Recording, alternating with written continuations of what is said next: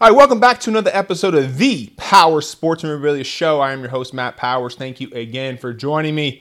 Please visit the website, powersportsmemorabilia.com. Also give me a follow over there on Instagram, at Powers Autographs. Should investing in sports memorabilia be part of your long-term investment portfolio? And you buy a few pieces, you put them away in a vault and hope they appreciate in 10 to 20 years.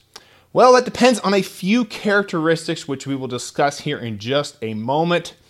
First off, long-term sports memorabilia investing isn't for everyone. Yes, we all see these blue check marks on the social media channels who have multi-million-dollar collections appreciating very nicely. It gives the impression that it's easier, that anyone can and should be a sports memorabilia investor. Now, there are people out there that are very successful at picking long-term holds, no doubt about it. So yes, sports memorabilia can be a solid long-term hold, but is it for you? And that's what today's topic is all about. Hopefully it will bring you some clarity and make that decision a lot easier for you. Now, I am not your investment advisor. What I'm going to touch on today is just meant to get you thinking about whether or not you should be investing in sports memorabilia long term. Keep in mind this will be very generalized, so always do what's best for you and your current situation. So, who is sports memorabilia investing for? Now, the type of person who is going to be doing long-term investing like this has a couple key characteristics. All right, number one, they have a passion and deep understanding of sports. They know who the greatest of all times are, the GOATs, and which athletes are popular among collectors. Number two, they know which types of items are collectible and highly sought after. And three, they can almost see into the future. They have a good track record of picking winners and seeing underappreciated assets. And number four, they have a deep connection with many people in the industry, allowing them to find rare items and great deals. And number five, probably the most important characteristic, and one I will dive into today, is they can financially afford it.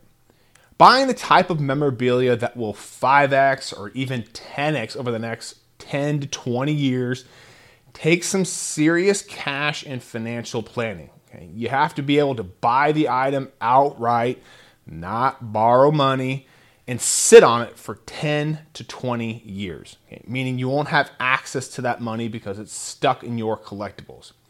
Now you have to be financially stable to do that. All right? Now look at it this way. People that do long-term sports memorabilia investing is one of their main investments in their portfolio. They're not hurting for cash, all right? This is extra money that they have after doing all their other investments, such as real estates, mutual funds, etc. Now, in order to invest in sports memorabilia long-term, your financial house must be in order first.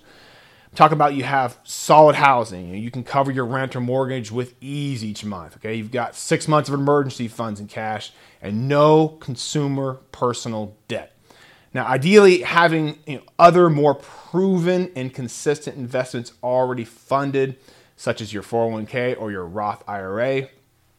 Now, while sports memorabilia certainly has taken off in the past few years, and the future is bright. 100% the future is definitely bright. It doesn't have a long proven track record just yet for most of the collectibles out there that people are investing in. Now, I'm not saying it won't get there. I believe it will, as more and more data becomes available and more people come into the industry and see these types of items as viable long-term investments. I just can't sit here and tell you that each and every type of sports memorabilia will be worth more in 20 years than it is today. Who knows what the demand for trading cards or graded video games will be at that time. I'd like to think it'll be much higher, but we just don't know at this point. Now, what I am saying is backing proven companies or mutual funds with a 20-year plus track record for most of us is a better option than investing in sports memorabilia long term. It's a lot easier explaining and showing your wife your Raymond James statement than comps on eBay on what your collectibles might currently sell for. Now, this can change depending on your age. If you're young and not married and you've got some extra cash on hand, you want to be a little bit riskier with your investments, then you may fall into the category of a sports memorabilia long-term investor, should you meet all the characteristics that I talked about. However, if you're in your 70s, long-term sports memorabilia investing probably isn't for you, since you personally won't reap the benefits of your investment. Should you want to buy it for someone else and you've got the financial resource to do that, then that's a different story. What we want to avoid is investing in sports memorabilia when our financial house isn't in order. Currently, right now, 8 out of 10 Americans live paycheck to paycheck. Okay, there's nothing wrong with that if you're working hard to get out of that cycle. We've all been there at some point. I remember making $15 an hour in my 20s at a sports memorabilia store in California and thinking, man, I had arrived. Like, they're getting actually a decent paycheck now, and I've got a little bit of money here, but heck, half my money was going to my rent, my car, so I was constantly scrounging for cash each month. At that point in my life, no way I should have been investing or even collecting sports memorabilia. I was just trying to pay my rent, keep food on the table, and keep gas in the car. It just kills me when someone asks if I offer a payment plan on the items that I sell. And the answer is, of course, no. It's just not something that I couldn't do. I could. I just don't believe in paying for something that is a want with money that you don't have. So, my answer is always the same. Please save up, and then when you're ready, go ahead and reach back out again. But let's go ahead and take a look at 2 different sort of investing outcomes to help kind of give you something to think about before making that jump into a long-term sports memorabilia investor. All right, scenario number 1. You take $10,000 and you put it into a traditional mutual fund. Pretty boring stuff, pretty bland. Of course, it has had its shares of ups and downs, but since 1926, okay, so way before you and I were born, the S&P 500 has had an average of about 10% rate of return each year. Now, of that $10,000, if we added nothing to that investment in 10 years, that would be worth about $25,000. In 20 years, it would be worth about $67,000. All right. So is that guaranteed? Of course not. Okay. Nothing is really guaranteed in investing. However, given the historical data we have going back to 1926, it is a fairly safe bet that, a 10% rate of return on average would continue. All right, scenario number 2. You take that same $10,000 and you buy 10 different $1,000 collectibles that you believe in, and you're going to go ahead and put them away in a safe, or you buy any other combination like that, such as, 2 $5,000 items, for example. Now, some questions that you want to ask yourself are, what are the odds that all 10 of these items double in the next 10 years? What are the odds they 6x in 20 years, like our mutual fund example? What happens if they don't go up in value at all, or even worse, lose value? Okay, now all those scenarios are possible. What I'm getting at is treat your collectible investments much like your crypto investments, I guess, if you do those, okay? Now, if they go way up in value, hey, great, man. That's basically free money at that point. Now, if they go to zero, hey, it's okay too, because the money invested in them is money you could afford to lose. All right? It isn't your rent or your food money, but also isn't taken away from your proven investments with long track records, okay? Now, most sports memorabilia, they just don't have that proven track record that goes all the way back to 1926. Now, who knows, sports memorabilia may even actually outperform the S&P 500 in the future. That is definitely highly possible. Now, it's also highly possible that our entire economic system implodes because DC can't stop spending borrowed money, okay? But that's a whole nother topic, all right?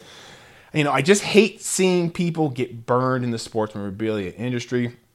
I've seen it, on so many posts on social media this year with people joking about their investments in athlete, fill in the blank, tanking because of various reasons. While it's all funny on social media, that is real money that is being lost and has a real impact on people's lives. Imagine explaining to your wife that your sports memorabilia investments are down $5,000 or $10,000 on something that she probably didn't want you to buy anyway. It definitely has to be a negative, drain on that relationship 100%.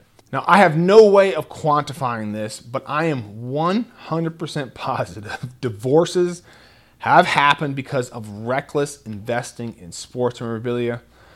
Whether that is buying into sports car breaks, which I hate, or buying something that one couldn't afford, due to recent price fluctuations, 100% there are people out there that have currently lost thousands and thousands of dollars.